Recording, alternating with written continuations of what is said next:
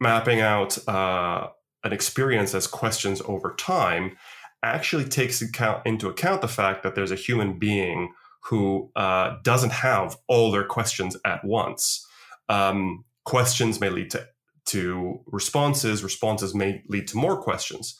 And there's an evolution across that journey. So customer journey mapping is being systematic about figuring out what kind of questions are going to come from what kind of people in what kind of situations, and how do we visualize that as a team so that we can strategize and prioritize what we should do about it. All right, let's do it. So, hey Naz, thanks for being on. I think this is your second appearance here on Components. Am I right about that? I think I did a coffee and content. I think this is my first Components. No, I think you did a Components, because we did a Components on Omnichannel before Omnichannel, I want to say. Right. Okay. Yeah, that sounds familiar. Yeah. So this would actually make you our first returning guest, and so far our only guest. Although we're going to have a few more coming up this season, but you wear several different accolades as it relates to Components. But this time around, we're not going to be talking about Omnichannel. We want to be talking about customer journey mapping. I think this is a thing that's kind of been getting interesting in some other spaces and maybe kind of waiting in the wings in the content and the more technical content world. And you are a very effective bridge between those worlds. So we wanted to bring you on and just have you kind of, maybe introduce it to us and then talk about some of the kind of the why behind it. And then if we've got some time, we'll dive into, where people can go to learn more and, kind of start to get their heads around it if they find it interesting. What do you think? Fantastic. Yeah. I'm passionate about customer journey mapping. I think it is, one of the next big things for a content world. It's already a big thing in other parts of the enterprise. And I think we need to get on top of it. Yeah. So that's a great place to start. I'm going to ask you why it's a big thing in a minute, but before we get into why it's a big thing, you want to just give us the Twitter version of what it is? My Twitter version definition of customer experience is questions over time. So that sounds like an equation. Yeah. It was actually an equation. Yeah. So the experience that you have in a journey is you have either explicit or implicit. You have things that you want to know. And they may be, burning questions like, how do I resolve this issue? How do I get a new mortgage? How do I run a defibrillator? Like, they may be very emotionally charged questions, or there could be very casual questions like, how should I spend that? Like the implicit question of, I've got a half an hour lunch break. What should I watch on YouTube? So these are all kind of questions that the user has. And what we tend to do as content people is kind of list them out in a flat list and say, okay, what do people want to know? Or even worse, what do we want to tell people? And then let's create content for that. Whereas mapping out an experience as questions over time actually takes into account the fact that there's a human being who doesn't have all their questions at once. Questions may lead to responses. Responses may lead to more questions. And there's an evolution across that journey. So customer journey mapping is being systematic about figuring out what kind of questions are going to come from what kind of people in what kind of situations, and how do we visualize that as a team so that we can strategize and prioritize what we should do about it. All right. Questions over time. I love that. So you mentioned that a lot of us, what we do right now is we just kind of put our questions on a list.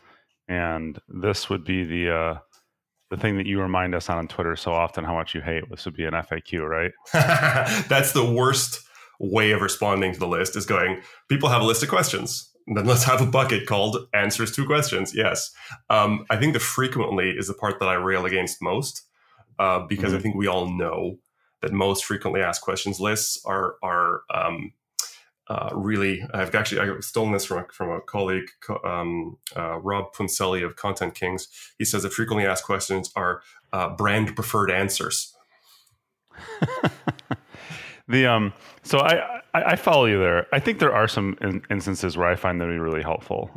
So like I was recently doing something where I was going to kind of an event, and I had some questions, and I went to the frequently asked questions, and they got answered. I was sitting there, I was thinking, man, Nas, what's going on with this? I got my questions answered. These can't be that bad.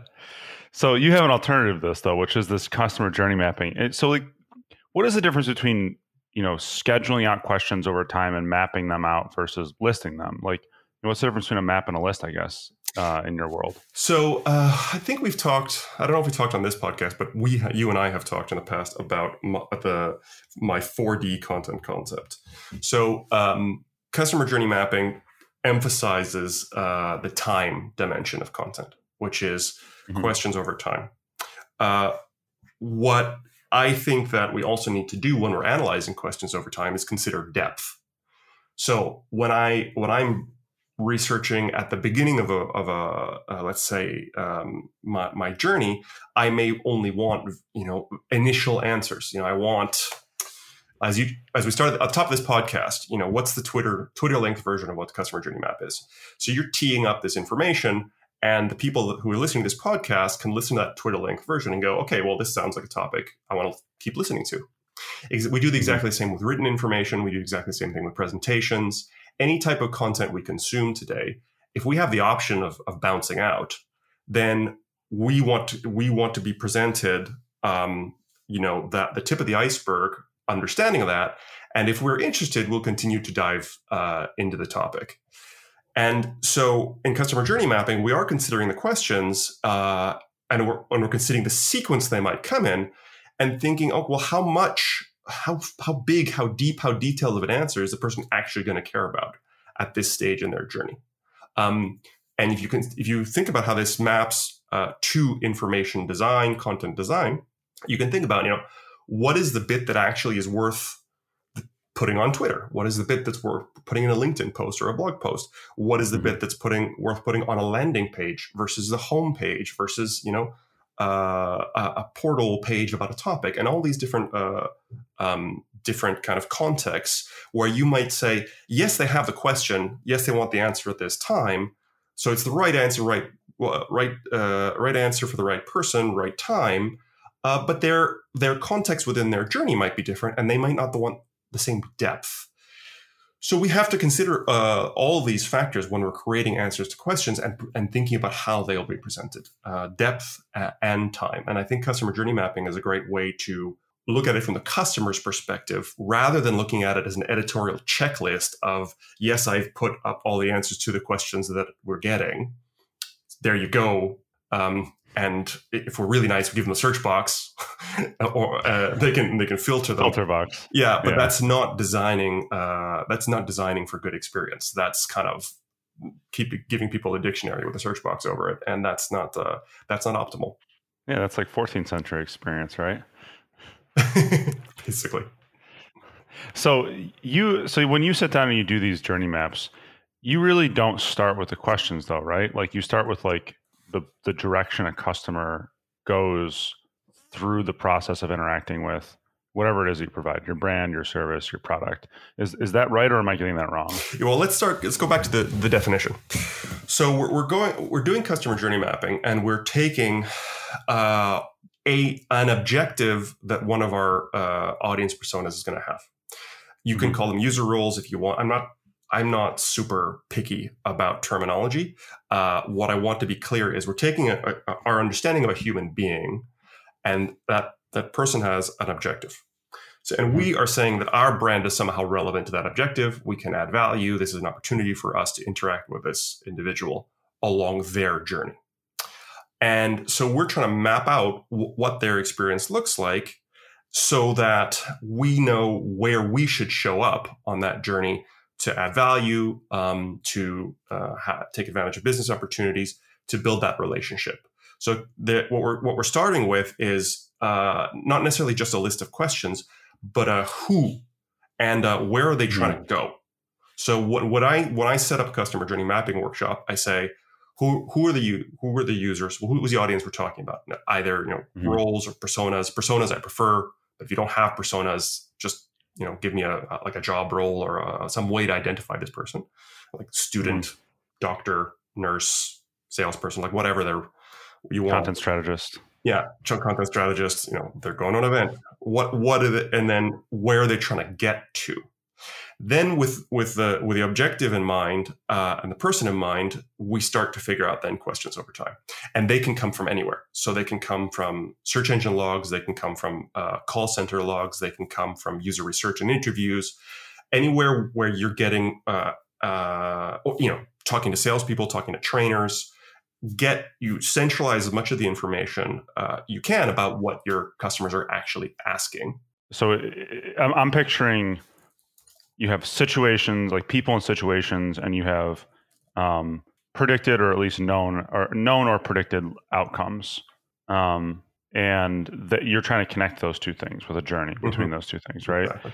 And the kind of like the way that you're describing it is, it sounds like once you have kind of a set of on both sides of that, you almost always go and start more or less an investigation. It's kind of like you turn over all the digital data, you go and you kind of like, interview or interrogate people, depending on how aggressive you are with talking to your sales guys about what they're seeing. And it's almost like running an investigation. Does that sound right? Yes. And so I said, I think at the top of the chat here, that this is already a big thing in other areas. So a lot of your listeners will be going, well, that sounds like UX research. Yeah, exactly. So customer journey mapping is already huge in product design, in interface design, in the whole UX world. And what I keep telling people is content is a product. So anything that a UX researcher does to understand how to optimize their product for the market, and anything that a UX researcher does to prioritize their efforts in terms of features and functions, you should be doing for content. Because you have the same thing. You have an audience, they have an objective, and your information product can help them. So how should that experience look? And that's what customer journey mapping is. And you can do it collaboratively with UX, if they are involved, because they probably aren't thinking about content, but you need to.